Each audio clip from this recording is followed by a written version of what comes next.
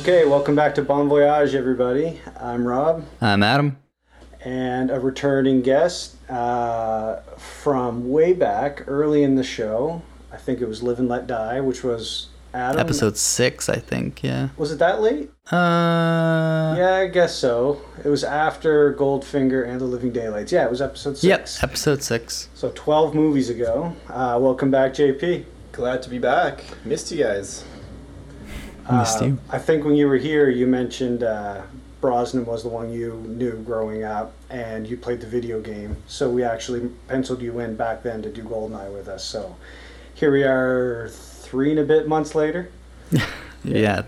Do you? So tell us a little bit about that. Did you have the game? Did you play it with your friends? Do you remember the movie? So I think like anybody else, like in our age group who grew up around the 90s, it was like a staple in somebody's house to have GoldenEye. Absolutely. And, you know, I grew up Sega Genesis, so we didn't have any Nintendo 64s. I would go to my friend's house, play GoldenEye, and get my ass kicked. Sure.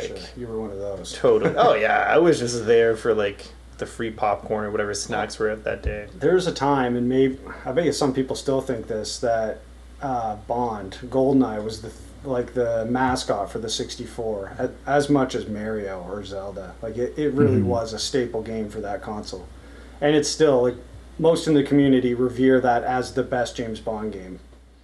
I never played it, and I know about it as one of the big N64 games. Right. Yeah, it changed the first-person shooter, and kind of eclipsed the movie, which never happens. A video game based off a movie is never a hit like this. Because it's not just a James Bond game; it's specifically GoldenEye, and it's pretty close.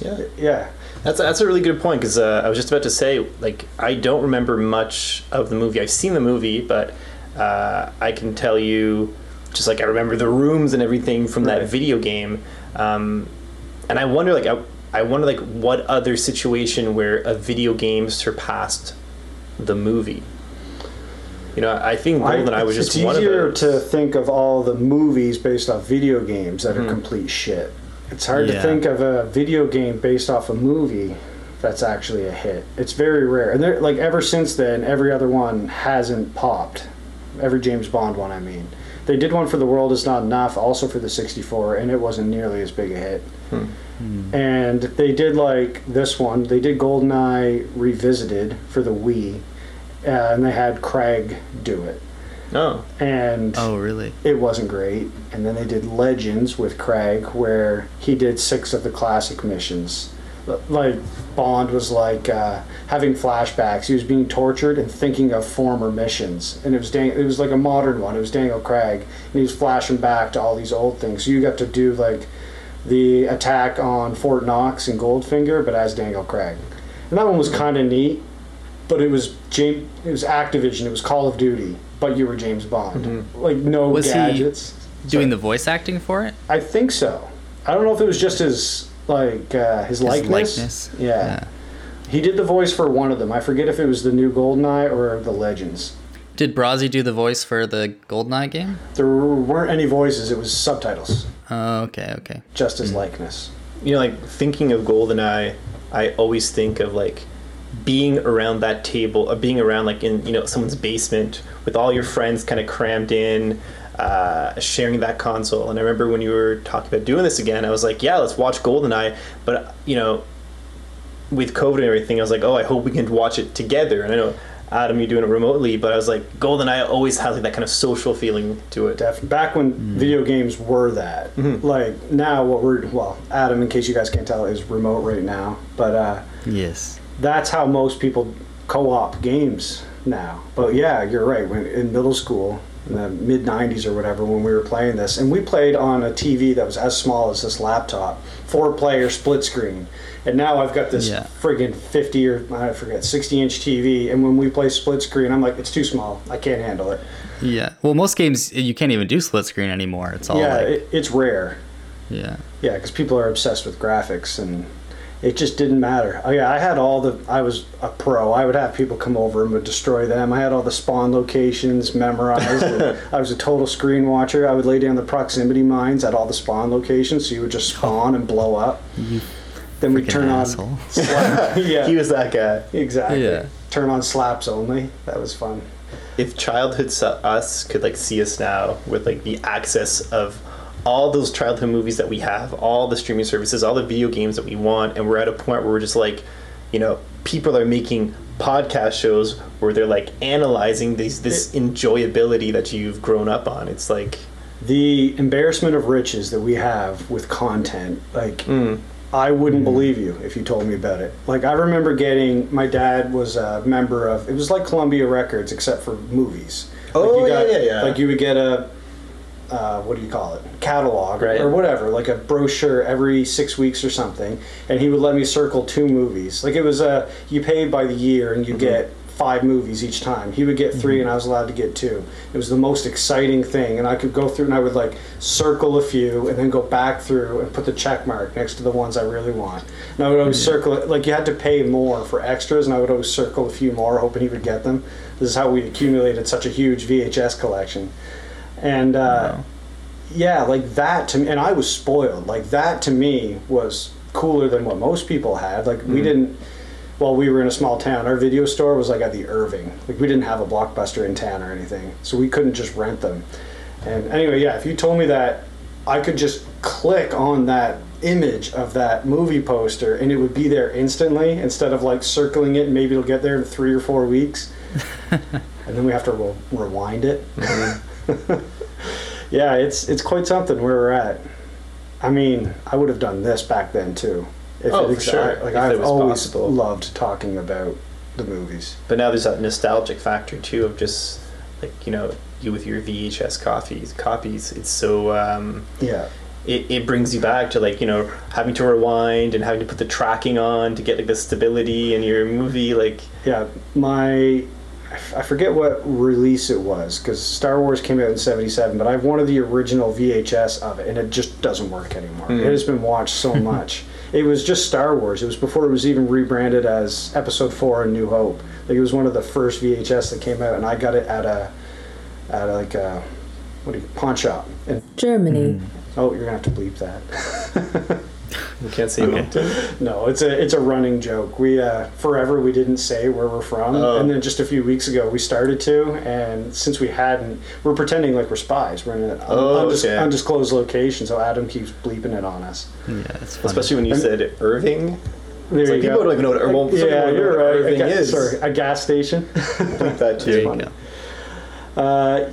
I knew this would happen. I was actually going to say right when we got started that, Adam, you're going to need to keep me on track because we're starting late and we have to, this is episode 19. We're starting our 3rd quarter. We're supposed to do a bit of a recap. That's right. And I'm just going to keep talking and talking, as you know. Well, let's do that recap and get that done. All right. So we've been discussing this at work a little bit. See, I'm already off. I get way ahead of myself. So there's 24 movies we're doing.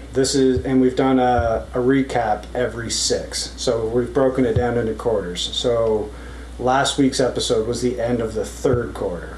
So do we even bother talking about the first and second one again, Adam, or do they just have to go back and see those? So the 1-sentence summary of it is the first quarter was Bond getting started. Sure. The second quarter was Bond meeting Spectre. Right? And becoming famous, kind of. Yeah, I would say going from, like, he busted a few heroin dealers and had his heart broken and had one big world event in chapter 1. Chapter 2 was like big into espionage, meeting, saving the world on the global scale a few times. Spectre is a giant criminal organization. He had his first dealings with them in chapter 2. 3 of the 6 movies was dealing with lower management in Spectre and defeating them, of course. And then chapter 3 is Bond getting married, and then she is tragically killed. And then that's this one. That's the one we're supposed to recap a bit better. Oh yeah. So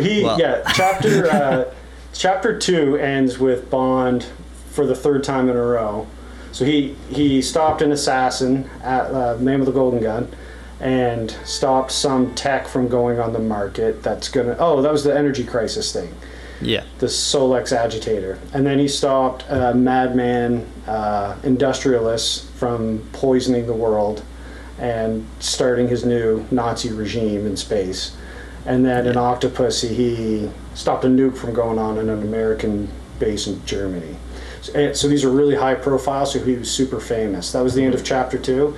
The start of chapter 3, he was so famous he decided he had to fake his own death so that so people are not looking for him anymore, so he can go back to looking for Spectre. So the first movies in chapter 3 are dealing with Spectre, and he's getting higher up. He encounters Blofeld, who is the head of Spectre for the first time.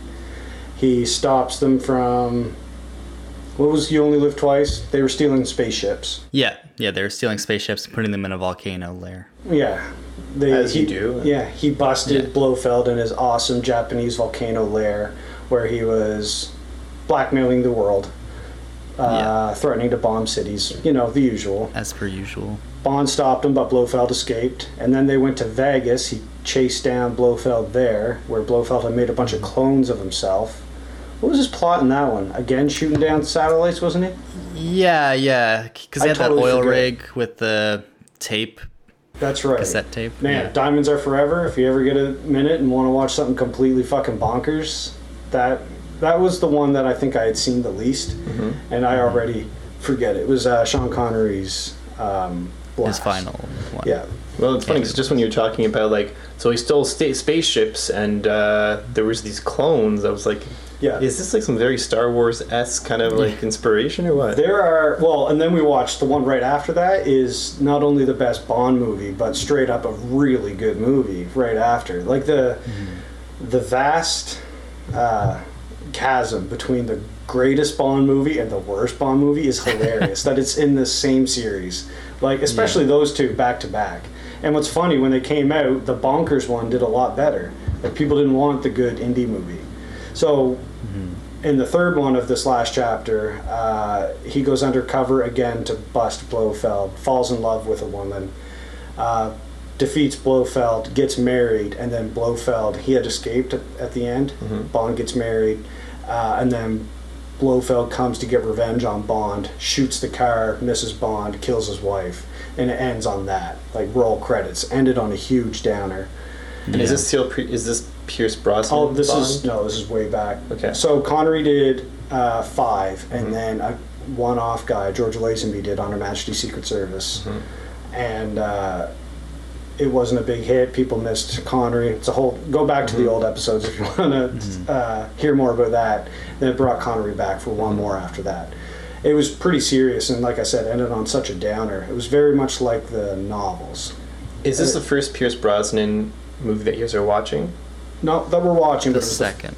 It's the second one we're watching. It's the first one he actually did. In our chronology, it's Brazi's second mission. We've watched Tomorrow Never Dies already. Okay. So in our in our chronology, On Her Majesty's Secret Service happens. She dies. His wife Tracy dies. He takes 6 months to a year off, and then his CIA buddy talks him into coming. He was part of the wedding party on the groom's side. Exactly. He was getting married, so asked Bond to be his best man.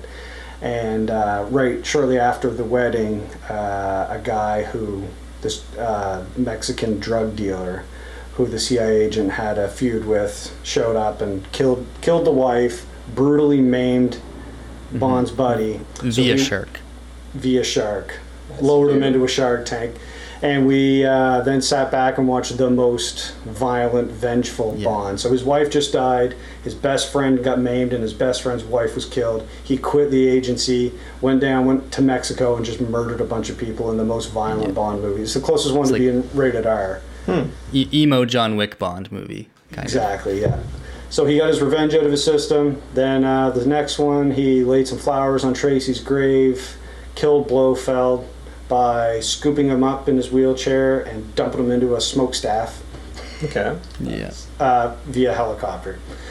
And then, just did 2 average missions. Well, no, For Your Eyes Only doesn't really matter. He stopped another thing from getting into Russia's hand. And then the last week, so I think it's a good one to end on The Spy Who Loved Me in that dark chapter. In The Spy Who Loved Me, and then going forward, Bond is now, he's had his heart broken twice. He saved the world a bunch of times. He's in the zone, and he doesn't give a fuck anymore.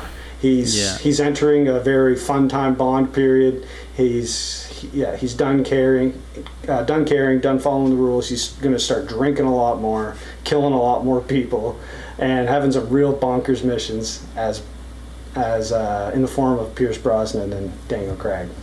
And we do have one more Raji to get to at the end. Mm-hmm. Is that a relatively decent summary?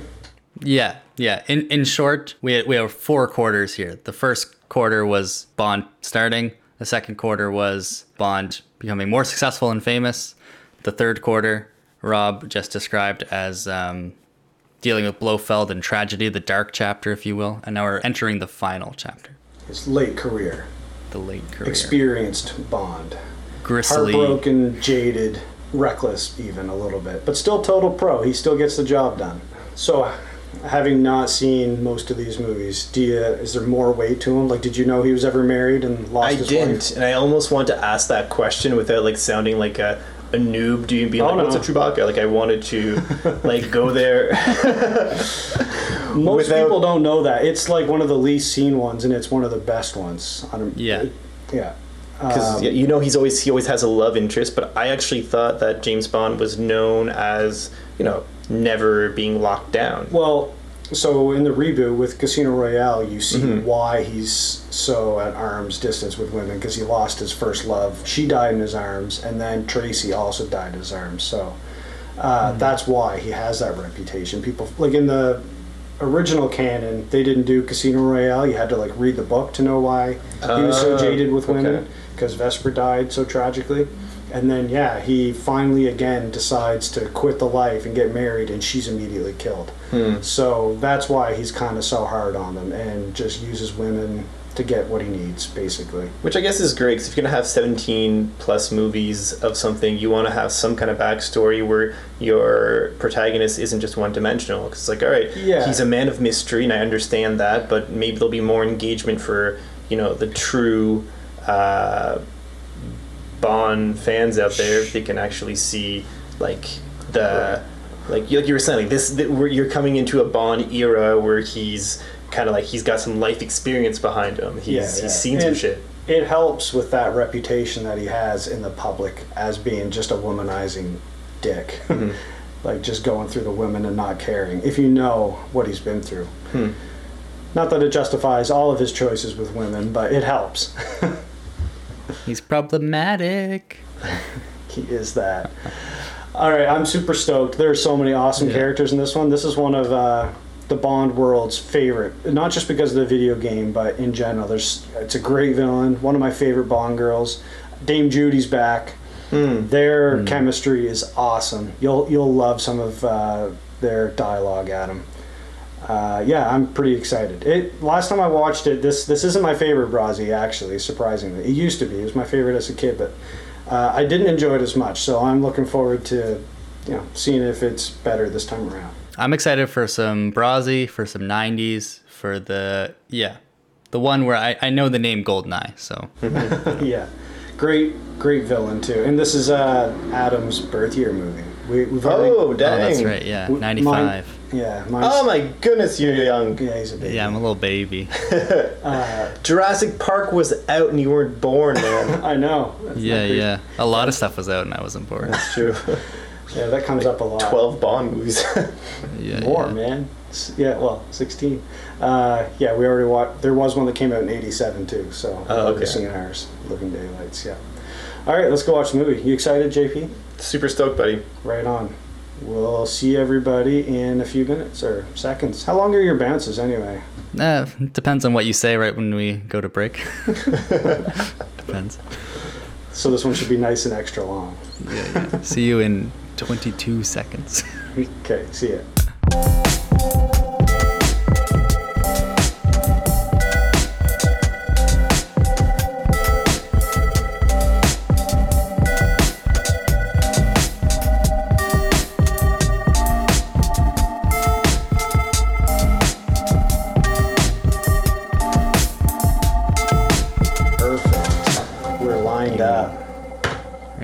And back, I guess we can start. JP's just, being JP, getting a drink, taking his time.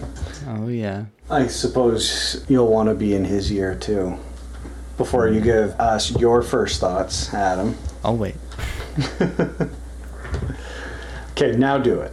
How you feeling? Man, that was great. Oh, good. That was really good. Yeah, I thought you'd like it. JP, first thoughts. Just how you First feeling? thoughts, I thought it was a nostalgic adventure. Nice. What about you, Bobby? It was great. Better than I remembered. How I said last time, I didn't really enjoy it. Watching it after watching 18 of these other ones, it's even better. Yeah. Or whatever we're at. That's what we said, right? 18. This is the 19th we've watched. Yeah. Like the nods to all the other ones. And man, sorry, I'm getting beyond first thoughts as I always do. But I keep loving this chronology that we've come up with. Like all the stuff I said in the intro has followed through. Like it makes sense where he's at in this one. He's fucking crazy. For sure. Yeah, he gives no fucks. He is reckless, kills people, takes so many friggin' risks. Like he's like cool and handsome and all that, but not collected like Connery was. Like he's not slow or reserved or anything. Like he's balls deep. Sorry for being crude. No, yeah, that's appropriate for this Brazzy Bond. Yeah. Sorry, I like cut you off. I was like, 2 sentences. First thoughts. You go. Now I'll go and talk for 15 a minute. minutes. You guys chill and listen. Somebody else lead it. JP, instead of being a guest, be the guest host. All right, welcome back, everybody. And Does somebody? I mentioned to JP that the guest normally does the summary. Do you want to give it a stab? yeah, I'll give it a try. All right, go for it. I know last time I did this very detailed summary, and Rob was saying that last time you guys had Kat on, and she did like 3 sentences and just killed it. So I won't be able to do that justice, but I'll definitely give this one a try without going too much in detail. So I'd say with this movie here, we're back in the world of James Bond with the introduction of Pierce Brosnan, where the movie starts with 007-006 going on a mission where it goes awry and we lose 006. From there, we're fast forward to 9 years later, where 007 is being interviewed by a psychologist in his own witty, sexualized way. He overcomes her and probably has sex with her, and then we see that there's I guess, for lack of a better word, something going on with the missiles or this project called GoldenEye. Am I getting ahead of myself? Nah. I'm Well, getting ahead of myself. no, that's good. There's definitely a he follows Russian a pretty lady. Yeah, Who stole On a the top. helicopter. Oh, right, that's right. So steals a they start by just driving on the same road together. We'll break and- that down after. That's my only confusing point of this plot. And that same woman is at the same time the Russian, or one of the antagonists. Probably not the antagonist, but one of the bad people in the. I call her a hench person. Yeah, she's the hench henchwoman woman. for sure. Yeah. And in good old 90s fashion, it's definitely got to be a Russian henchman, because the Russian bad. henchmen seem to be what the bad people would be in movies until 2001. Now they are again. Yeah, that's true. Kind of like an homage. And then from there, we are seeing that 007 is on this mission. He's following this henchwoman where they get to a point where this. I'm definitely skipping places. Don't worry about it. This is what happens when I don't do my. You're a man after my own heart. you don't have few words. Like Sorry, Adam. It's all good. rogue agents steal a satellite technology, and Bond is sent in to investigate. Finds out it's someone involved in the Russian government, a rogue agent, and with ties to the mafia. They use it to threaten London. Bond saves the day. And we Yeah. find out that the main bad guy in this is actually 006 that we thought was Yeah. dead, and he Who was behind it the Didn't whole get killed. time. He just got some scars. Right. Which, if got you all think about burned it, up. if you're going to have Eddard Stark be in your movie, you're not going to kill him off in the first scene. Of course, Sean But Bean. in Sean Bean fashion, he does die. That's true. and That's very true. well. I think that's in his contract, right? He died Yeah, 3 yeah. times, or he should have died 3 times. Should have blown up in that facility. that fall definitely should have fucking killed him. He probably should have died in the friggin' train crash, and then definitely on the fall, and then definitely when the satellite fell on his face. Maybe that's why they cut his head off in Game of Thrones, just to Just to be sure he's actually dead. Yeah. And in Lord of the Rings, he got like 18 arrows in him before he finally died. That's right. Yeah. He dies Did very well. they burn him or something in Lord of the Rings, his body? Nah, they sent him over a waterfall with the weapons of his slain foes in the canoe with him. Yeah, I'm a bit of a dork. I love me some Fellowship, but that's not what we're doing here. No, it's not. On that related topic, not only was Sean Bean in this, but frickin' Hagrid. Oh yeah, Yeah. Hagrid, and 2 X-Men alum too. Oh really? Jean Grey. Jean Grey is Zenyatta, and Oh okay. Nightcrawler was Boris. The hacker. Oh yeah. He looks really familiar. Yeah. He's pretty great. Let's just get right into it because it's late and you're tired. The pre-title sequence. So look at it from rather than we'll get into how genius our chronology is after maybe, but the context of when this came out, it had been a 6-year hiatus. The world wanted Pierce Brosnan as Bond, so like how patient they were before they fully showed his face.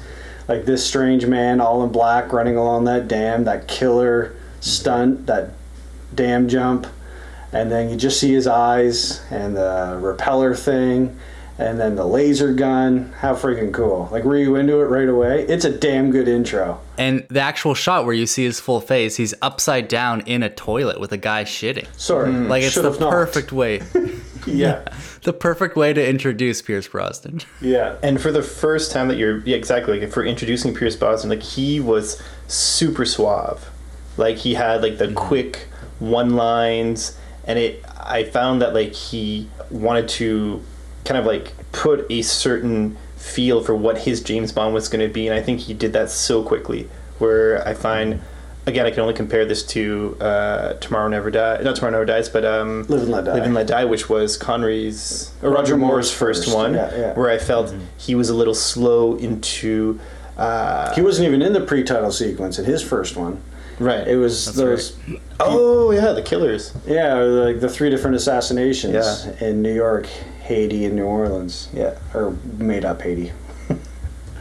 See, I think Pierce, like, just set the stage quickly, like, this is the type of Pierce, of 007 I'm going to be, and let's go. So my complaint with Pierce often, one of my common complaints anyway, is he doesn't know what he is. He's like campy and silly with the one-liners, but then gets really intense and serious. But he even set that off from the get-go, even in the pre-title sequence. Like, he does those silly things, that joke in the toilet, knocks the guy out, and then has a bit of a serious moment with 006 for England and all that, like ready to save the world again. But again, watching GoldenEye by itself when I'm like really into Sean Connery or really into the Craig ones, I watch this, I'm like, this is lame. But watching it in our order, where he, has just lost his wife a while ago and he's a bit of a friggin' maniac, it makes more sense that he is kind of manic and like tells jokes and can't take things too seriously, but does still, like, at his core, he loves England and is going to save the day. It makes more sense in that way, I guess. And that's the thing that kind of ties together, like, being silly, being serious, being impulsive, being meticulous, is like, he just doesn't give a fuck. He's just doing his thing. Different things call for different attitudes and approaches, and he just does it. He does the thing. I like that he, M mentions it in one of their talks, that he's all instinct. And Pierce, more than any of them, like I said before, Roger Moore and Sean Connery, they're more like cats, like prowling cats that go around. This guy's just all in all the time. Doesn't look like he stops and thinks like a at puppy. all. Yeah, more like a puppy. He just dives right in. Yeah. Doesn't test the water, grabs a gun and just goes. Craig's a bit like that. Roger was at the end of The Spy Who Loved Me. He was just saving the day, but otherwise was usually more calculated. You're right. Bond was I feel like there's a confidence with him. I was like watching him do his thing, and very quickly, it's like if I was in a situation and Pierce Brosnan was there, I would be like, all right, I'm following you blindly because you seem to know what you're doing. You're not second guessing. Confidence to the point of recklessness. Like 006 had just been caught, and he automatically changes the bomb down to from 6 minutes to 3. He's like, fuck it. and they're like executing people in that facility. And then he grabs those bombs to use them as a shield. That was awesome. And like he's just he's so ballsy. And then, all right, this doesn't look good. Captured or follow a plane off a cliff on a motorbike. I'm going for it. Yeah, that was a little was that a unrealistic. reference to that that big ski jump that we just watched? I think the dam jump was a reference to the ski jump. And how it was like when he did the bungee The grappling hook thing? Yeah. when he did the bungee, because it was like slow motion, then like it slowed right down, and then he did the grappling hook. But maybe, all right, the jump chasing the plane, I always thought that was completely insane. Oh, yeah. It wasn't a Mythbusters thing, but somebody explained it like you could actually do, like somebody diving would go faster because a plane has lift. Like they are made to fall slower. Not saying you could chase it down and get in it and fly it, but the part of him falling faster does actually make sense, apparently. Well, and I just feel like the other big chunk of Brosnan is like he's extremely lucky. So, of course it worked out for him. There's bullets everywhere all the time, and none of them hit him. And I had like 50 henchmen for one, and he's just like killing them all somehow. That's not super unusual, but maybe it's just because of the 90s tech and like the special effects are slightly better. Like that, maybe they have more of a budget for it, so you see more of the bullets. Like there's just sparks all over him, and none of them hit him.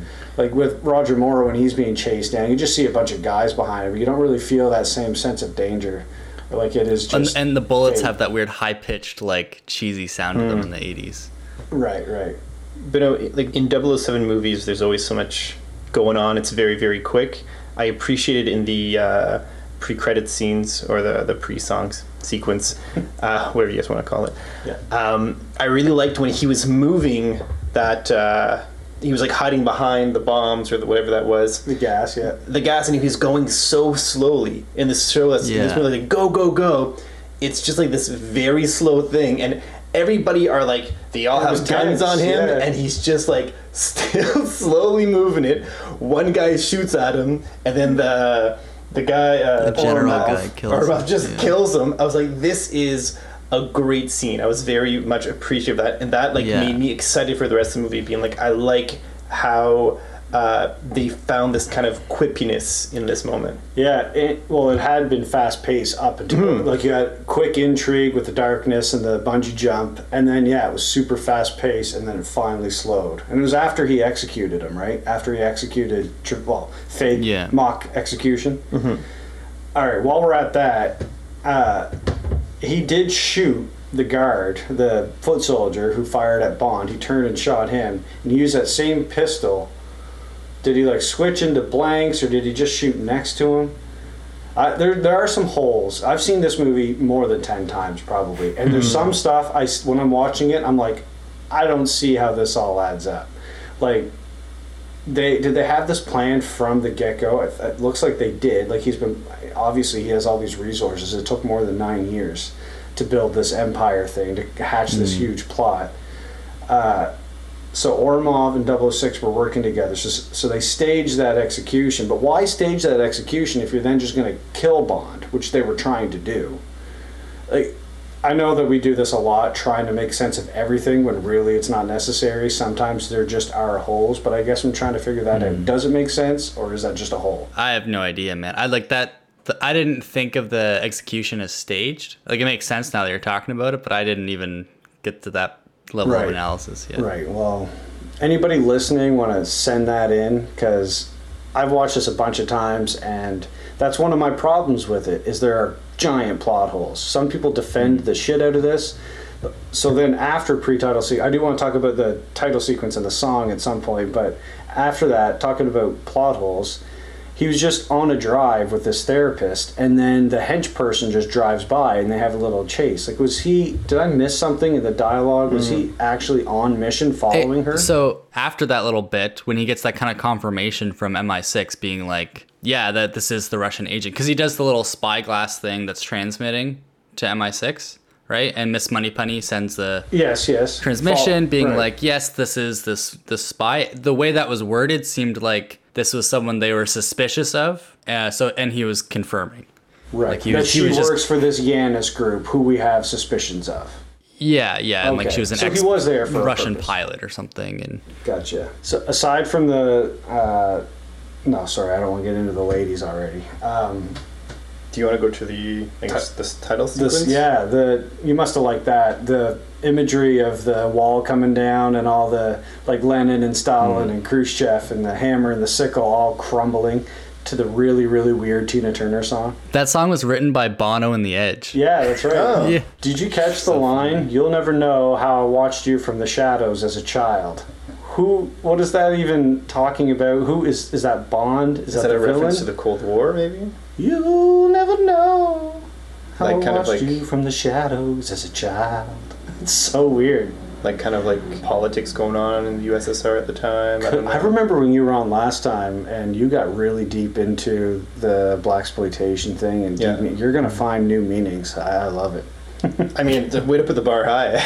Yeah. Well, you know, I last time too, like when the song itself was Paul McCartney, so I could talk days and days. This song here, I felt it was a little bit on the nose, like.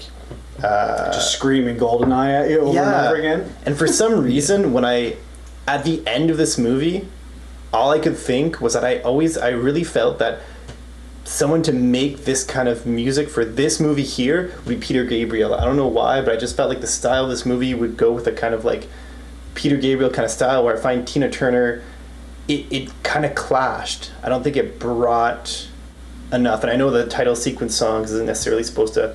I mean, some title sequence songs do have a big. It's funny that you think this one's not bringing it. The new movie, we were just talking about this. I like Billie Eilish and everything, but it's such a slow song. Oh, really? No Time to Die, the one coming up, yeah. A few of the Craig ones were quite a bit slower, and even some of the old ones. This one's quite Yeah.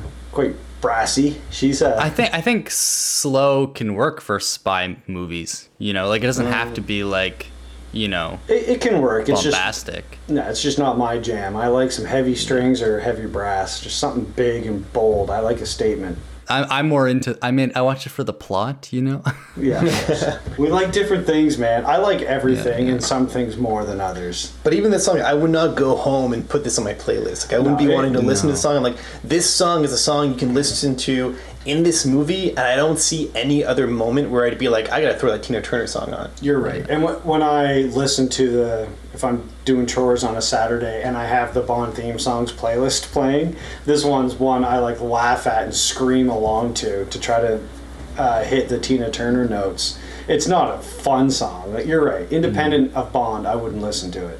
I was kind of trying to like it when I was listening to it, and then I saw it was by like Bono and The Edge wrote it, and I was like, okay, I can just not like it. That's fine. You could have gone either way there. I didn't expect. Actually, I wouldn't have guessed that you didn't like U2. Who knows? Actually, my big association with Bono is the South Park episode where he's literally a piece of shit. Yeah. Or when iTunes came out and everybody who had iTunes automatically got the they're- YouTube album. Oh my Yeah, they're god. not that great. And Tina Turner's got some bangers. Oh, for like sure. I feel like Tina Turner could have brought it. It almost. I mean, it's interesting you say, Adam, that it wasn't a song that she wrote. I'm not sure if Tina Turner writes her own songs or not. A lot but of it didn't these- feel. Sorry. A lot of No, you go first. After you. It didn't feel like Tina Turner's essence was in it. I was kind of excited to hear, well, what's Tina Turner going to bring to it? Because she's got some songs that hit. And this one here was just like, it was her voice, a very beautiful, powerful voice, but it wasn't, it's like her soul wasn't into it. Yeah. they often with these movies, the Bond songs, they just bring in a big name of the day, and it's not. They don't always write it. Lately, they have. Like Billie Eilish, obviously, she wrote her own, but like Carly Simon didn't write Nobody Does It Better, which is my favorite of them. But I guess McCartney did Live and Let Die. I don't know. Maybe there could be more than I expected. But I know that it seems like when it's like a famous singer like Tina Turner or Carly Simon, like it's for the voice, right? Like maybe they had their voice in mind, but like not necessarily their writing style. Right. Or I wouldn't be someone else wrote a surprised song. if Nancy Sinatra didn't write You Only Live Twice. Yeah. She just performed that. Yeah. And anyway, speaking of the songs, how last week Nobody Does It Better is my favorite Bond song, but like in the car on a road trip, I would always rather listen to Live and Let Die or even Skyfall. But what works best as a Bond song is different than what a good song is outside of that world. So this one I think is mid pack or low pack for even a Bond song, and a regular song nowhere near the top. It's unexceptional in both categories. And gladly they didn't seem to overuse it in the movie. Like I was. Yeah, I didn't thinking- notice it at all. No, well, I don't think they used it much at all. Maybe like parts of it, but you know, like let's say Live and Let Die, they overused the crap out of that. This one here, I was glad that they, you know, had it at the beginning, and then they just brought different types of scores afterwards. It was all weird. Most besides the weird porn song in the car Yeah. chase at the start, it was mostly just cool little bass riffs and like sound effects. Reminiscent of the game. It's all it's the video game soundtrack. It sounded like 90s N64 action Yeah. music, yeah. Yeah. I looked up the score stuff this time again, and because the part I really liked was that tank chase. The score for that whole part was really good. Which was the Bond theme. Well, it was that, but it was like orchestra. Like there was way more to it. Yeah, like, yeah, way more but color and it all this was an stuff. homage to that. It was, yeah. And what happened was like the person doing the score, they like the people, the director or whoever didn't think they were doing very well, and they wanted them to rescore that whole scene because they didn't like it, and they refused. So they got someone else to do it Oh, nice. for that It's John one Barry, scene. right? No, someone else Oh, for this one. cool. Yeah. I guess that's the music. Is that the score for the most part is those like and like weird twangs and like not twangs. It's not the right word, but it sounds almost like sound effects. Do you know what I mean? Like Yeah. I don't know how to best describe it. You're the music guy. Well, it's like a cheesy 90s synth kind of thing. Yeah, or But- it seems like a really cool, like the Blue Men Group would do a performance of this kind of music with really oddball instruments. Yeah. Don't you find that like a lot of the score in this was also scores you would find in other 90s movies, other 90s action movies? I feel like there's a lot of it that was like, oh, I've heard this before. I felt this style before. Maybe, I don't know. I kind of dug it though. It was quite different from a lot of the Bond movies. I mean, it wasn't overdone, but I did notice it. Sometimes you don't notice it at all. Lately, especially. The quote that someone wrote about the score it was more appropriate for a ride on an elevator than a ride on a roller coaster. Oh, that's nice. That's the criticism. Yeah, apparently John Barry was asked, but he turned it down for some reason. It's funny that that's the analogy because this movie is certainly more of a roller coaster than an elevator. So, 100%. Yeah. and that's really weird though. That the porn music part when the chase started right after the titles, when the DB5 and whatever on the top was driving. Actually, Ferrari? if Was you that think about some it, kind of Ferrari, yeah. is it weird or is it kind of works because this is an over sexualized, like there's a lot of sexualization going on with, I mean, on the top we can get into that, but I almost feel like that was like almost her theme music. Yeah, you could be onto something Oh there yeah, for sure. that might be some kind of motif. It was quite a sexy movie to be on top of things. Should we just talk about her then? Sure. How'd you feel, buddy? Yeah, so I guess she got really horny for killing and hurting people and stuff. She's quite the dominatrix Yeah. to an extreme. Yeah, obviously the culmination or like the biggest point was when she executed all the people in that control room. Like Yeah. it looked like 15 people all bloody and she like came. Yeah. Even yeah. Ormov was like, "The fuck?" And her power move was like thigh squish or whatever. Yeah. Yeah. Which is hilarious. I almost thought it was a lot for, I'm not sure, like with this movie, I guess maybe it was PG-13 or something, but I was thinking in the 90s, I was like, this is very sexualized, but I That was also, common in the 90s. yeah, was it? Oh yeah, for sure. Yeah? And like just far, like pushing it right to the edge and then stopping. Yeah. Okay. Because it's there's nothing explicit. I mean, it's Zero extremely obvious, but like it's not. No one ever says like. There's no exactly what's elegance right. about it at all. Like they're not doing it in a coy way whatsoever. Pushing it right to the edge, just not going all the way. But the actor was great. I think she was like very believable, like a strong, powerful woman, you know, very confident, badass. I know you called her like, you know, and I think you were totally right, like more of a dominatrix Yeah. in her personality. I would say, and I told you that before, It's a power move. the cigar, you mean? Yeah. And I think that's what like stood out to me. I felt like the cigar didn't fit with her for some reason. I You were thought saying like that while we were watching. it was like the cigar was standing out as if like I would just change that cigar for something small, not to be like, oh, she can't smoke a big cigar. It just didn't work with the rest of her style, I felt. Fair. I liked it, but I like cigars and big cigars. Maybe it's something women to like smoking after sex. Maybe there's something to that. Oh, okay. Did you notice? I mean, Dr. No was quite a while ago, but like it was almost shot for shot that the opening scene where he's playing Chemin de Fer with Sylvia Trench, and she's like starting to lose and gets pissed off, and then they have a conversation after. Yeah, I mean that's one of several nods, but that whole casino scene was pretty great. I noticed that when he did the James Bond thing, because it Yeah. reminded me of that. Yeah. Exactly. And orders his drink. Man, I love Craig and Connery. They're both cool. Like Craig's like the best all around and a great actor, and Connery's the coolest. But if it wasn't for Connery, Brosnan would be the coolest. He's just so Yeah. goddamn cool. Yeah. And confident and suave. Like, yeah. Especially coming off all these friggin' Roger Moore ones, which is just Yeah, oh my silly. Like those movies feel like a G, not a PG or PG-13. It's like G. That feels like Disney after a Brazzi. He has the thickest head of hair. That's Especially something. this one. Gotta be known for something. You know, we were talking about on a top or whatever you said. Xenia. Xenia. Then on the top. I find the chemistry between her and Pierce Brosnan was electric.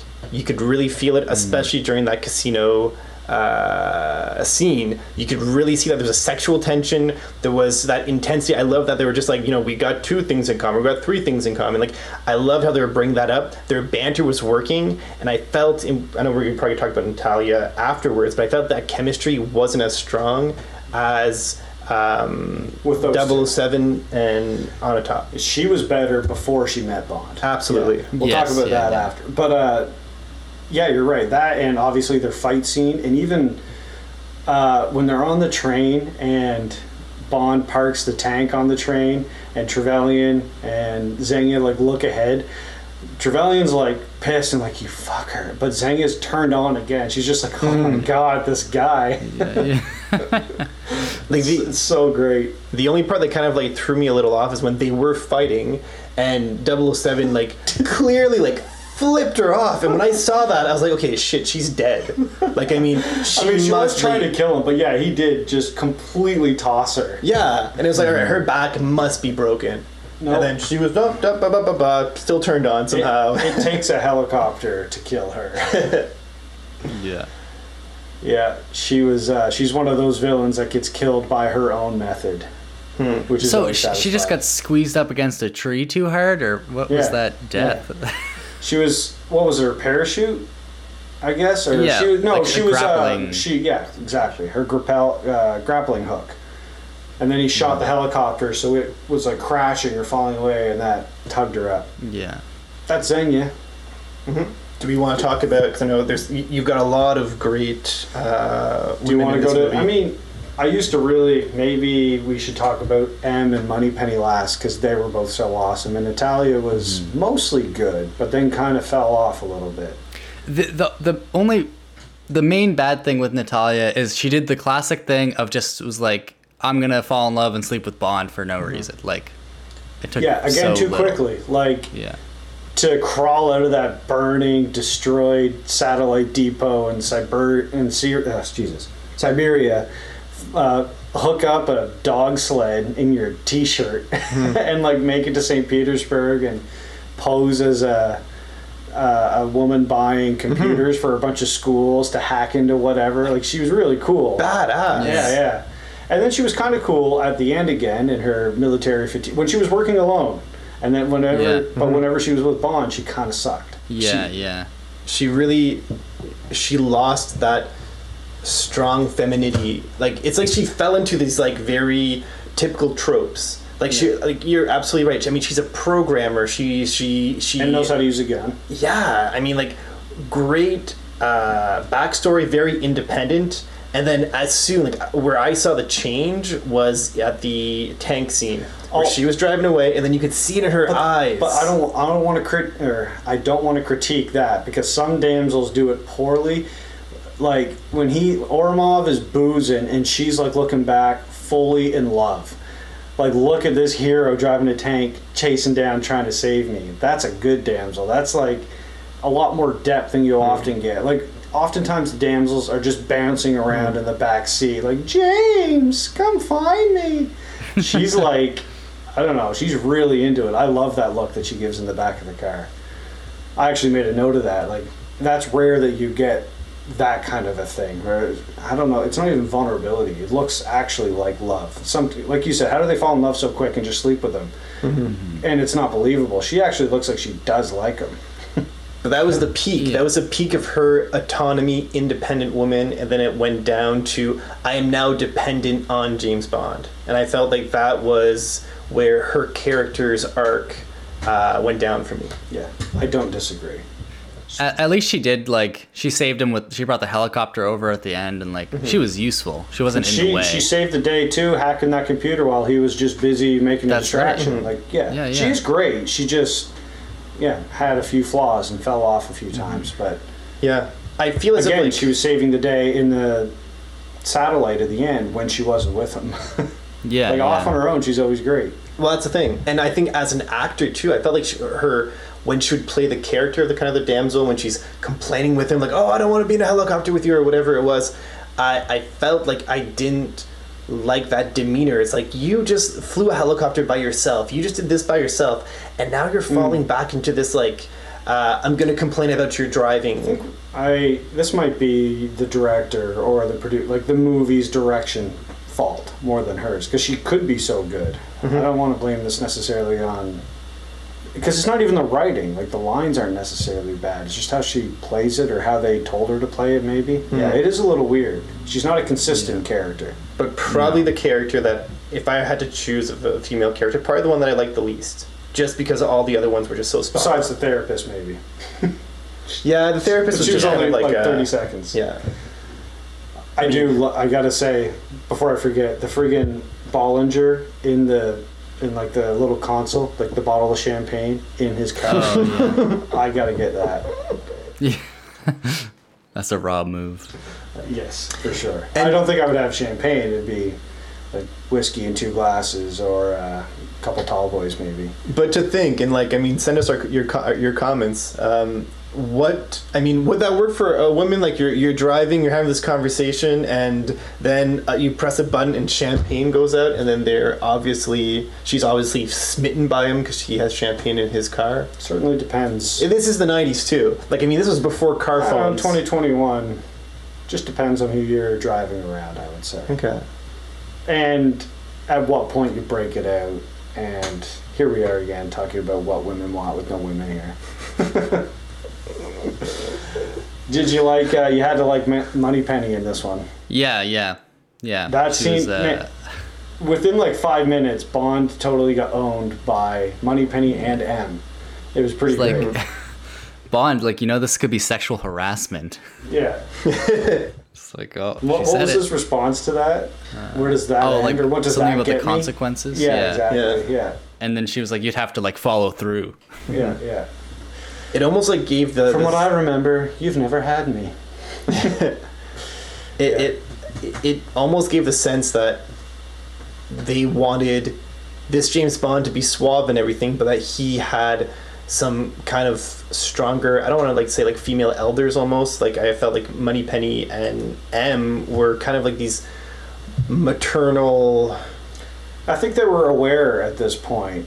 Like, nowadays, assholes on the right would accuse this movie of being woke and overcorrecting their former mistakes, which isn't right. They're just keeping with the times, as Bond always does. I think they're acknowledging, like, M calling him a misogynistic dinosaur. They're acknowledging our shitty past, and we're moving forward here. That was the line that epitomized this whole transition here. She was like, because it was this whole thing of he thinks that she's like, I don't know, some like shitty replacement, And then she's like, and I think you're some like misogynistic dinosaur. Exactly. It's like, yeah. And they slowly one's realize they denying that, need each other. I like that he was able to do it. You settle into the normal Bond movie. He seduces the psychiatrist, he flirts with Moneypenny, and kind of gets shut down. Like, whoa, that was different. And then M fully puts that nail in the coffin. Like, this isn't that anymore. Well, we're used to Bond having the last word. He's always got that quick last line before the scene turns. Especially and now, with Moneypenny. Yeah, and now she's got the last line. Now M's got the last line, and he's got nothing. It's like, good. I don't know. Some of these old ones, as soon as Bond closes the door, Moneypenny would have another word. But not at his face. Not often to his face, no. But their chemistry is always great. I don't know. And that's Judi Dench, right? Yeah, yeah. I mean, what an incredible actor. I actually saw somebody talking about that with No Time to Die coming up, how there's a female 007, and people are like, oh my god, James Bond is now going to be a woman. Oh, they're going woke, they're going whatever, and it's overreactionary and ridiculous, and shows that they don't know these movies at all, because they've done stuff like this time and time again with very strong, awesome female characters, and they've had progressive things throughout the entire franchise. And also, 007 does not mean you're James Bond. That's just your damn code name. Yeah. Know this shit before you talk about it. So this is one flaw in our chronology, but I don't know if it's a flaw. We can work it out somehow. We've had Judi Dench was M in Casino Royale, Quantum, and Tomorrow Never Dies. So she maybe she didn't like it and went back to analysis. She had a couple kids or something and didn't want the top job for a while. Sorry if that was sexist. My thought was just that was like a temporary thing, because it was short-lived in our chronology anyway. It was a few movies. Three that was movies, a fill-in, maybe some kind of administration situation. M was sick. Or Bernard Lee's M was getting chemo. Or there was maybe there was, because Bond was small time at this point, maybe there was bigger things going on, and she was his mentor. Yeah, the third or fourth in command, or yada yada. And since then, he has gone I liked you, Bond. I trained you. Now you've become this misogynistic pig, this dinosaur who only cares about field work, and you've forgotten what analysis is. We need to work together. It kind of works. Well, I would say my only complaint is that they had, one scene with them? Yeah, she's not in this one much. You're going to have a top-of-the-line actor put her in for that scene. But that's usual. M isn't in these movies much. Mm-hmm. She's in it, the character of M is in it more because she's M going forward.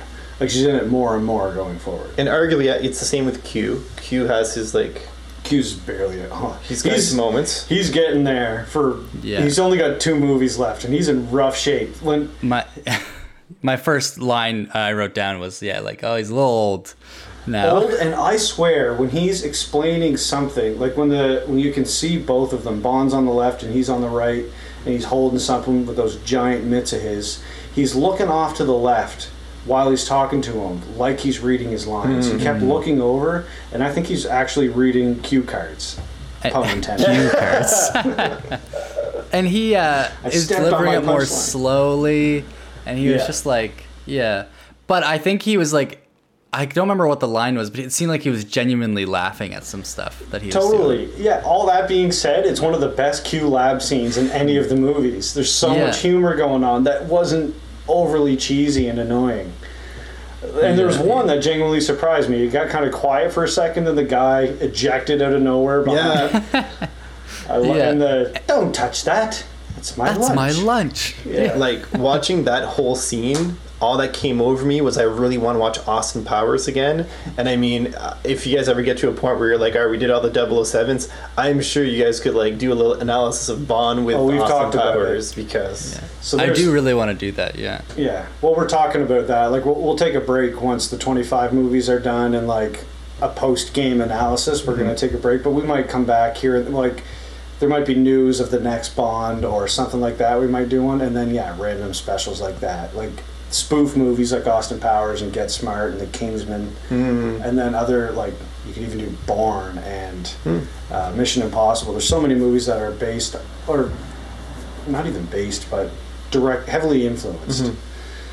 You and I should talk about I know how much you love the Nolan Batman trilogy. Those are basically James Bond movies. Like you're saying, Christopher Nolan always wanted to do a Yeah. 007 movie.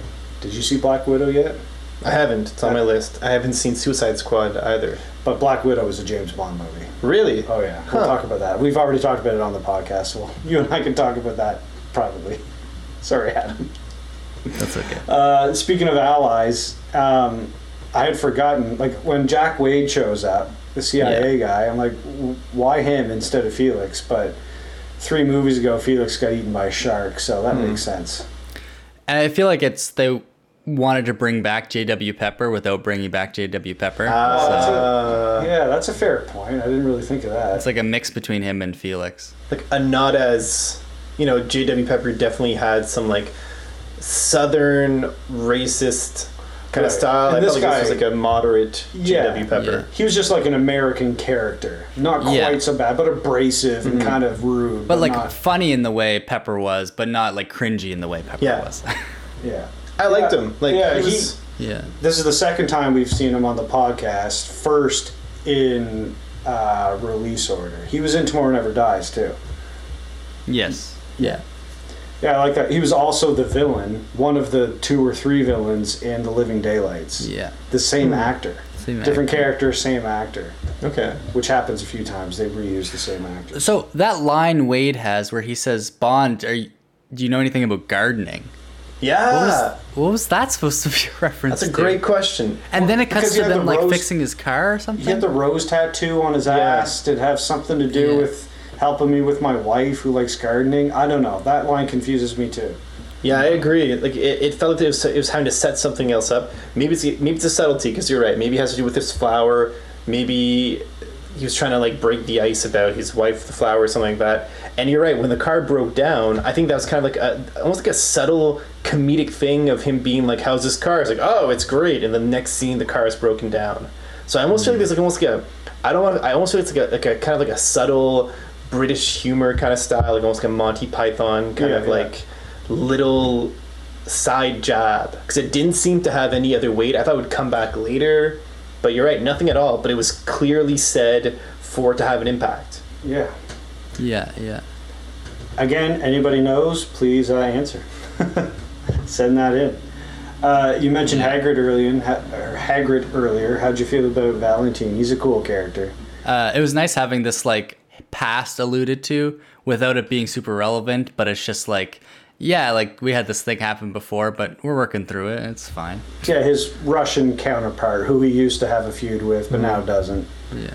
It's kind of like how M and Gogol had a few moments often, how they were each other's counterpart, and they had a lot of good scenes together. Gogol is like the M's counterpart in Russia. I almost felt like Hagrid had a better, I call him Hagrid, I kind of felt like he had a better kind of like scene than 006. I know you were saying 006 and 007 have this like really big connection.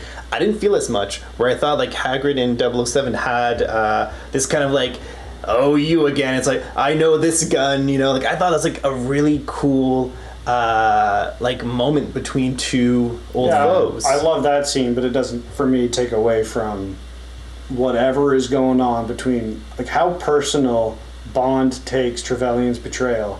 You fine? Yeah. Oh, he's like devastated, and like that whole scene with him and Natalia on the beach, like he's really conflicted about it. And when he first steps out of the shadows in that crazy little statue graveyard, he's like really actually devastated. And M knows it. M says, "Can you make it not personal because Ormov's involved?" I have this whole theory, and in Skyfall, it'll back me up. These two were lovers for a while. Bond and Trevelyan. We used to share everything, and for England James, no, for me, like I used to love that was you, a Alec. great line. And he drops him. Yeah, I don't know. It's a The only loose thing theory. with that, I found it wasn't set up enough. Like, because we just get that opening scene where they have a mission together and then he's dead, and it's... Yeah. This is from watching it 10 times and watching all the other movies so many times. And Bond has certainly been with men in the past, and I feel like Trevelyan is who that was. But wouldn't that make the movie even better if they would have developed that? Maybe it was a thing that they didn't want to. Well, they couldn't. Not saying that they're going to develop like this kind of Not in relationship, but it 95. could have Not in 95. It could have also been some kind of like brotherly thing, so it's a lot more impactful. Like, Sure. okay, And I don't think they intended for it to be. I'm saying in my world, okay. in my brain. I don't Yeah, think yeah. they, like the writers didn't mean like your for rogue this. theory going on Yes, here. exactly. Like my rogue chronology. This is just me. And I don't know, because he does. And this is just Brazzi, like I said earlier, going back and forth between quippy, campy to super serious. He gets really dark when he's talking to Alec and about Alec in this. Like he takes it really hard, beyond just an agent who flipped. It's like they were really tight. Well, even when Giannis was like making or trying to make out with Natalia, like it seemed. I mean, he was forcing himself on her, but it didn't seem like in that moment, I was like, yeah, you know, he probably could try to make out with 007. Probably it might be a bit more legit than like him forcing himself on her. It's unfortunate that little rapey scene of his. Yeah. Well, he's a villain being a villain, so. Yeah, being quite a maniac at that point. I was gonna say about Brosnan. He, like when you're saying about the serious stuff and with those, like that conversation with M and with that stuff with 006 as well. There's a lot of times where he just doesn't respond to what people say. He just doesn't say anything. And I almost like that ambiguity. Like he just has some kind of facial expression, and That- you're like, I don't know. You're tapping into Fleming's Bond a lot there. Like that's how he was in the books. He often wouldn't respond. It was all internal. And that's one of the things that makes him such a good spy. He's hard to read. And why he's like so good at poker and so good at cards is because nobody really knows what's going on. So that's a good compliment. Makes a lot good, of sense. Good catch. Well, there's only one moment where I felt James Bond was actually, and maybe there's other ones, but where I was like, oh, he looks actually distraught. And it was when he woke up in the helicopter and Natalia's Where the screaming fuck behind am I? him. Yeah. He's trying to get, and he's hitting his head on the, like that was the only time where I felt like, oh, he's actually. It's the only time you were too. You're like, what the fuck is happening? Oh yeah, she was yelling him back, and like that was the only moment where I was just like, okay, Bond's not in control. I always. Yeah, what the fuck? That scene is hilarious. Who puts an emergency escape next to your head? Like, what if he sneezed or something? Like, I sneeze violently sometimes, or like nods you off do. and just bangs his head. Yeah. He's another good example of a blunt instrument, as you always use for Craig, because he just fucking hits it, like throws his head at the buttons, like he doesn't Yeah, care. He just yeah. does the stuff. It's funny because early in the movie we were saying how he's not as physical. Like, compared to Right. Roger Moore, he sure is, but. Yeah. When was it? Like, he, in his suit, you don't know what he's packing underneath there. He doesn't look buff, and he looks kind of short. Like, he doesn't look like he can handle himself until he starts to. Like, his fight with, speaking again of his and Trevelyan's relationship, their, like, hand-to-hand combat is one of the grittiest of all the hand-to-hand fights in the whole series. You were saying it's really well choreographed, but it's It like was. violent and personal. For the 90s? Yeah, But it was the a really good fight. I think you brought up a good point with the physicality. Like, Brosnan was the Michael Keaton of the 90s for Batman, whereas Daniel Craig is a Christian Bale of The Dark Knight, or you can even say Ben Yeah. Affleck. Like, they're just like so bulked, and I think it was kind of nice watching this as an adult, the Brosnan one, because I was just like, you look at Daniel Craig and you're like, that guy is ripped beyond He's belief. Thor. Yeah, absolutely. And you're watching, like, I'm watching Pierce Brosnan being like, okay, I could get to that physicality, Yeah. Yeah. Whereas Daniel Craig, Christian Bale, you name it, it's like you're off on another planet. that You've I had a can't. personal trainer for months training for this movie. Exactly. For Yeah. years. Yeah. And maybe that took And away have from the the money for it. believability, because when it did start, like when Pierce Brosnan was going on the boat to kind of like see what was going on or whatever he was doing, I almost felt like, I even told you, I was like, he's almost not even believable. He looks like just like a father, like just a a young dude who- father yeah. trying to go into this where. I thought that too when he was investigating when he was following Xenia early on when she killed the Canadian general dude to steal the helicopter and Bond like breaks onto that boat. He did just look like a tourist who got lost. It was so funny. But Yeah. again, back to him just not giving a fuck, Yeah. beating up that sailor. I loved the Trevelyan line at the end when they have their little palaver there when they're chatting and don't get all Freudian on me. Now we're going Yeah. to talk about, or I should just ask you if all the martinis silence the screams of all the men you've killed or whatever. Again, And he's like, yeah. yeah, exactly. Again, adding to the the chronology really starting to make sense. Yeah. Like he's damaged at this point. It's like he's really not addressing stuff. Like he kind of tried in our previous like License to Kill and stuff, and then now he's like, you know what? I'm tired of thinking about it and trying to get I'm through lean it. into I'm just the job. yeah.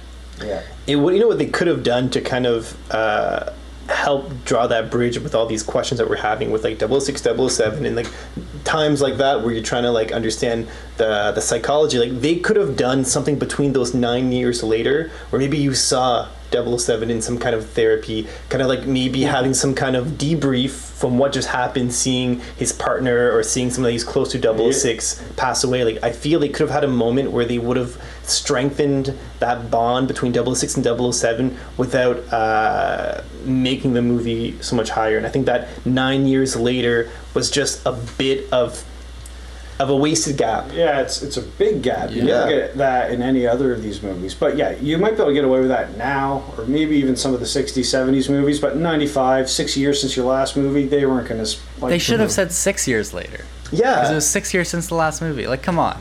Like 9 years later, we'd be in 2030. Like, I mean... I think it's because the pre-title sequence took place in communist Russia. Had to be 9 years later to catch up to 95. Enough time had to pass that it's definitely not communist Russia anymore. All the switchover has completely finished, which took that long. Okay, that makes sense. So, I like, guess, post-Cold War... Yeah, exactly. And then the pre-title sequence was all the stuff falling, all like the hammer and the sickle and the statues and all that coming down was to symbolize all that time. That And makes I a guess- lot of sense, yeah. Maybe it's just that it was a 90s trope that there's the USSR, the Russians were always the antagonists, and I was just like, all It's right, not- well, this is a Rocky IV thing. Yeah, that's more even 80s. But yeah, you're right. A lot of action flicks, it was always the Russians. But that's, I mean, in Bond too. But it ended up, like in most Bond movies, the Russians are always involved, but it's not usually the Russian state is the bad guy. In this case, it was a rogue general and a rogue, disillusioned British agent.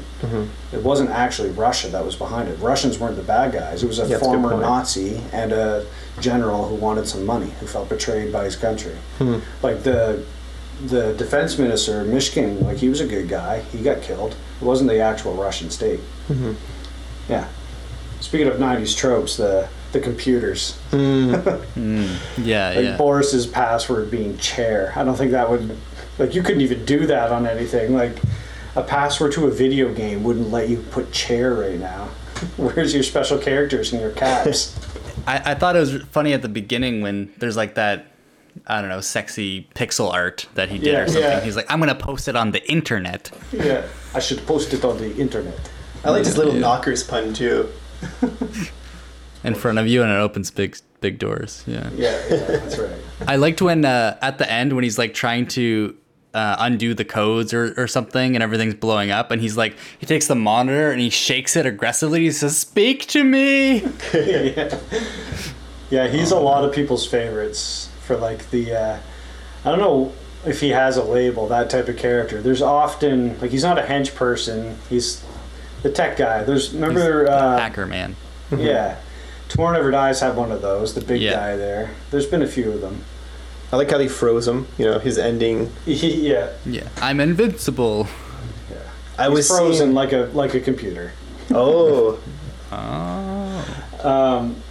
I wanted to ask if you can think of another hench woman. Has there been another one? Like, I don't know, Rosa. What's her name in the movie with the Bond in it? Oh, Fiona Volpe was. Yeah, but she- exactly. You in knew what I Thunderball. meant. Yeah. Yeah. But she wasn't the main. Well, because she died like 2/3 through. Like Xenia was like the Red Grant, like full on the hench person in this one. Yeah, but she was too. That movie was just like Long and slow and weird. long and different. Yeah.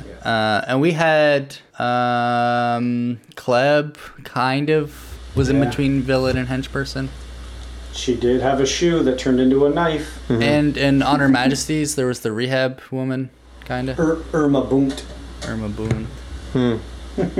Octopussy wasn't really, right? She was just a fake villain and then was an ally. Yeah, she wasn't. She certainly wasn't a hench person. You had like 5 hench people in that one. I'm not sure how like the other movies stand up to this, but I find like this movie was well contained.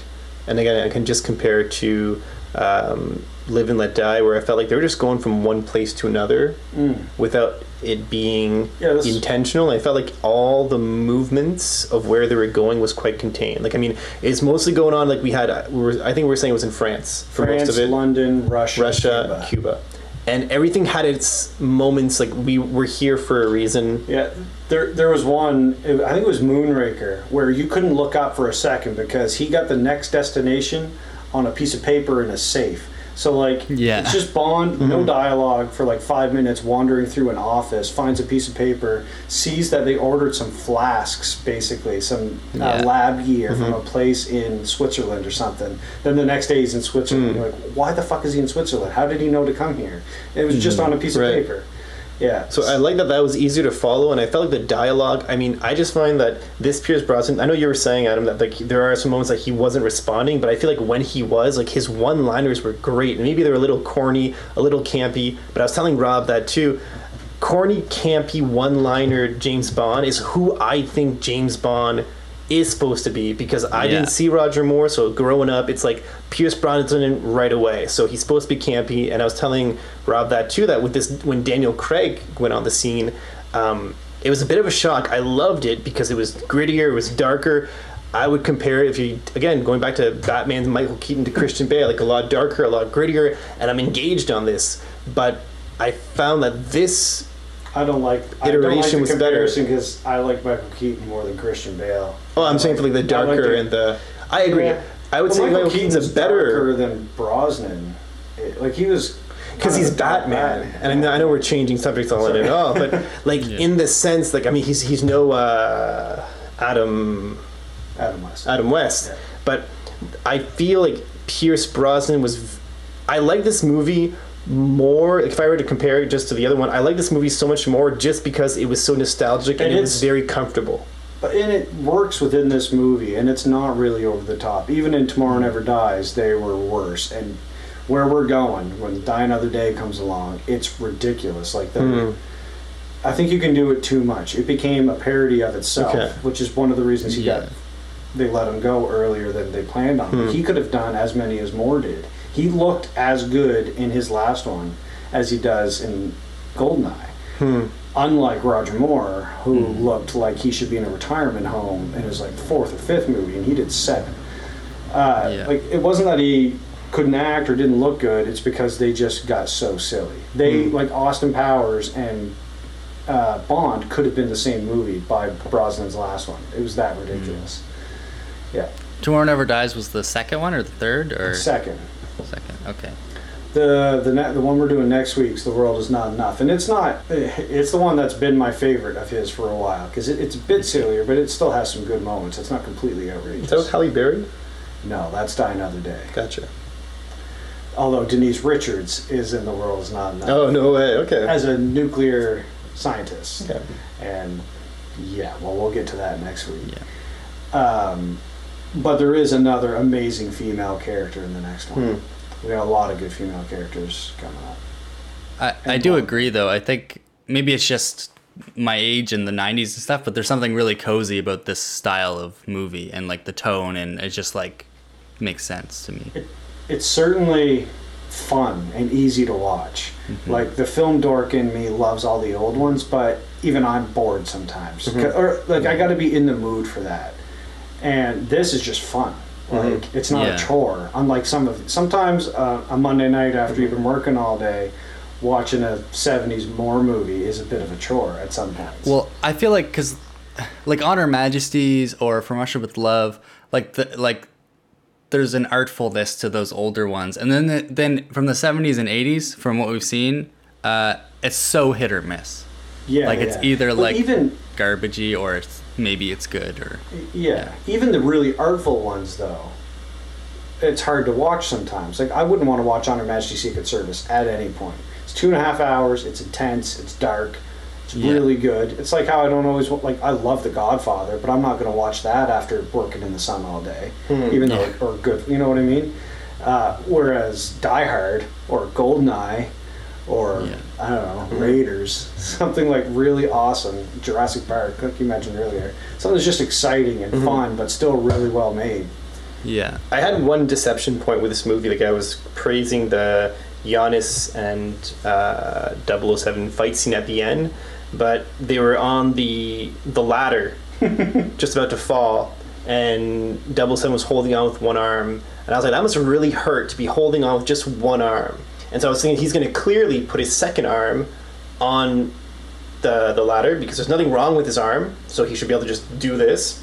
And for some reason, they have this kind of moment where he's just swinging, trying to put his second arm on the ladder, which is very possible, and he just doesn't do it. And it really bothered me because right after that, well, 006 came down, stomped on his hand, he fell, whatever, and kept on fighting. But right after that scene, he jumps with two hands and holds on to the helicopter. And I was like, why can you do that? But you can't take your second arm. You're like, we must on have this ladder. We must have missed it. He must have hurt his right shoulder or his right arm somewhere, and we just missed it. Maybe up in their fight, he got stabbed in the arm or something, and that's why he couldn't. But then right after, he totally does jump and hold on with both. I hope that's what it was, because I understand they were trying to create tension, but it was just like, you got this great choreography, this fight, you're both like these specialized operatives, like you can fight, and yet the tension to the climax is you not being able to put your right arm on a ladder. I was a little disappointed with that, but that's probably just like a little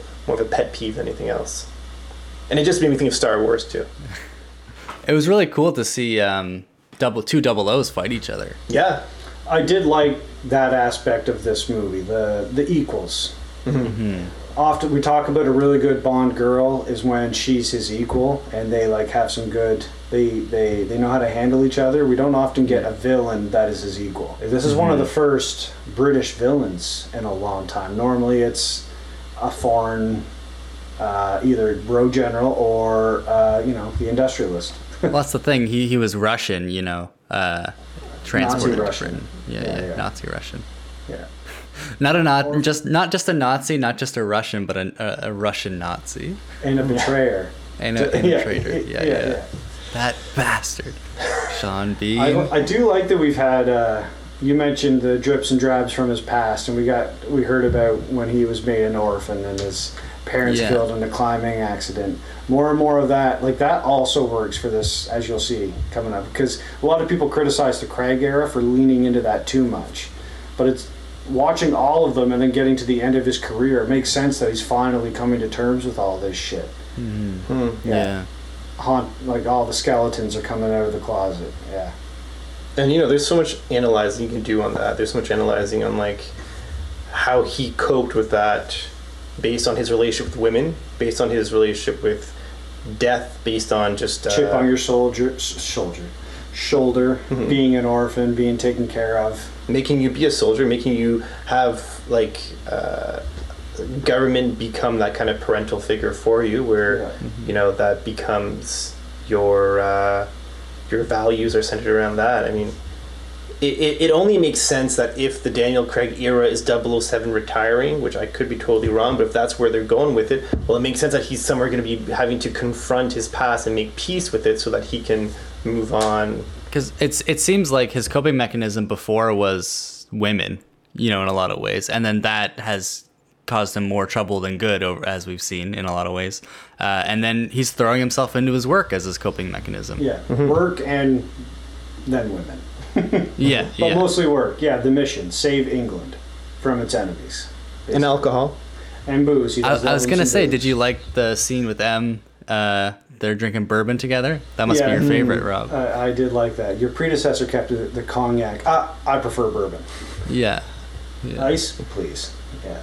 Oh, I love. That's like my favorite scene in the whole movie. I always love M and Bond in M's office, but I didn't like their office. Coming from, we've just watched all the old ones. It's jarring where Moneypenny was in this huge wooden room, and then M's office. It was a little weird looking, but we gotta cope with that for several movies till we get to Ray Fiennes. there's something to be said for, I think, layers. I've only seen a few of these movies now, but I find those underground henchmen villain layers are just one and the same. Like, they always have that same kind of style to it. There's rocks, sometimes there's water, there's just things exploding, and there are better ones, yeah, and worse ones for sure. This one wasn't big on sets. This movie, the later ones aren't as much because it's less impressive, and they don't focus on it as much. It's really like in the '60s, it was much more moving. And you can tell that they elaborately built them, and they shoot it from really far away so you can see every nook and cranny of these things. They don't focus on it as much in the 90s. Well, the even miniatures are amazing. All the explosions outside, they were just little, like the satellite when that came down was just a little satellite that they made look really huge. Yeah. Same with the satellite at the end, and what was like the dam, all kinds of these miniatures look really cool. That's what I like in the new ones. Well, even looking at this movie, I was interested to see what was going to be the style the director was going to take. Again, go on Tomorrow Never Dies. It's like, all right, chase, boat chase, car chase, plane chase, on the ground. Like, chase is like a big thing. Tomorrow Never Dies or Live and Let Die? Sorry, Live and Let Die, sorry. So lots of dying. Lots of chasing, lots of dying. And I was kind of wondering, what is this going to be? And this just felt, I want to say typical. Like, there wasn't like an extreme chase. There were some great chases. There was some, like the best chase. Yeah, we haven't with the tank. chase. You mean? Yeah. But there wasn't like, I felt as if some movies, they might be over exaggerating one type of style, but they're like, oh, look what we can do now with technology, and this is what we're doing with our movie. This one was balanced. Like, you had good chases, good fights. It was just, I felt it was a good balanced movie.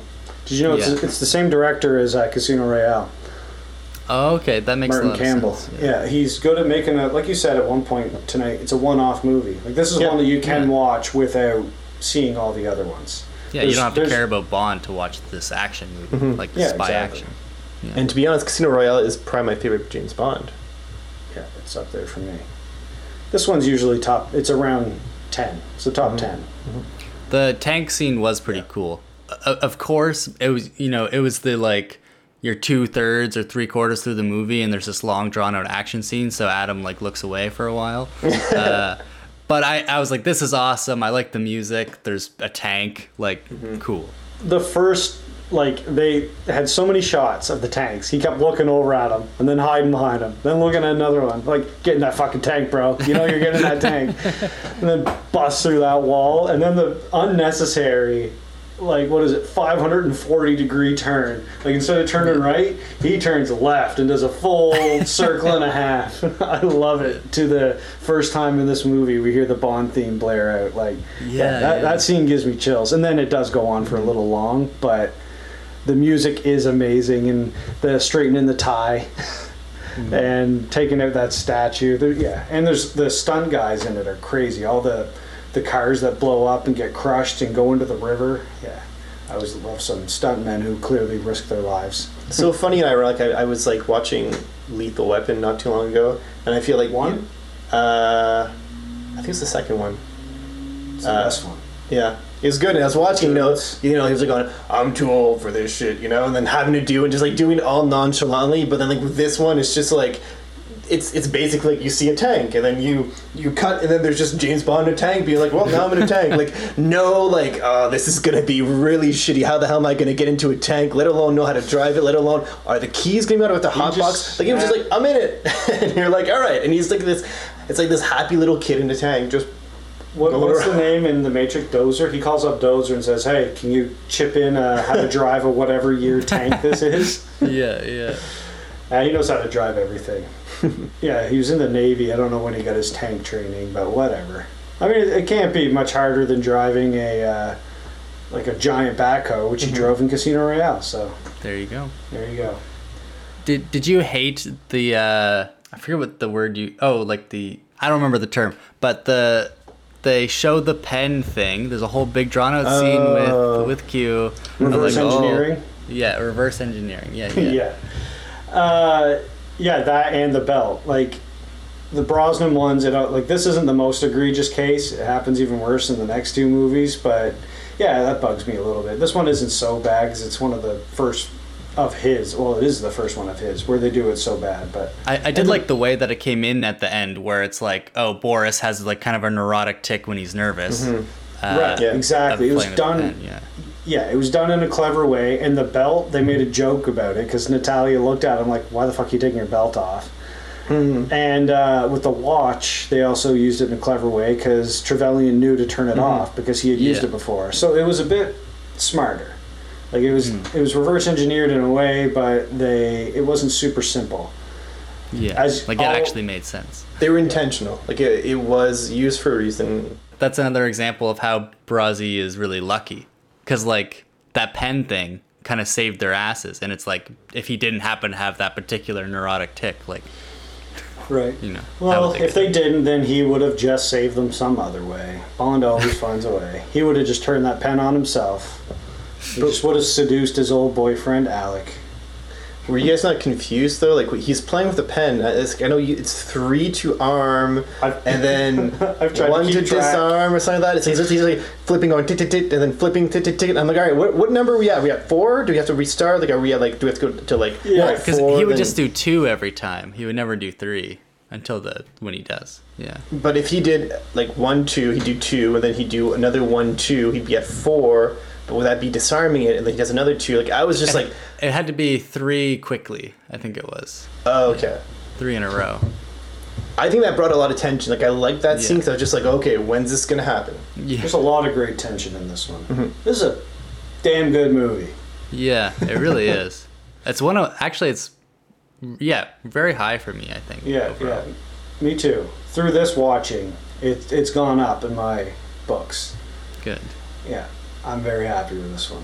On that note, let's wrap up. Yeah. This one's going long, and it deserves it. Apparently. Yeah. The people watching at home will be pleased. GoldenEye deserves a long chat. Yeah. All right.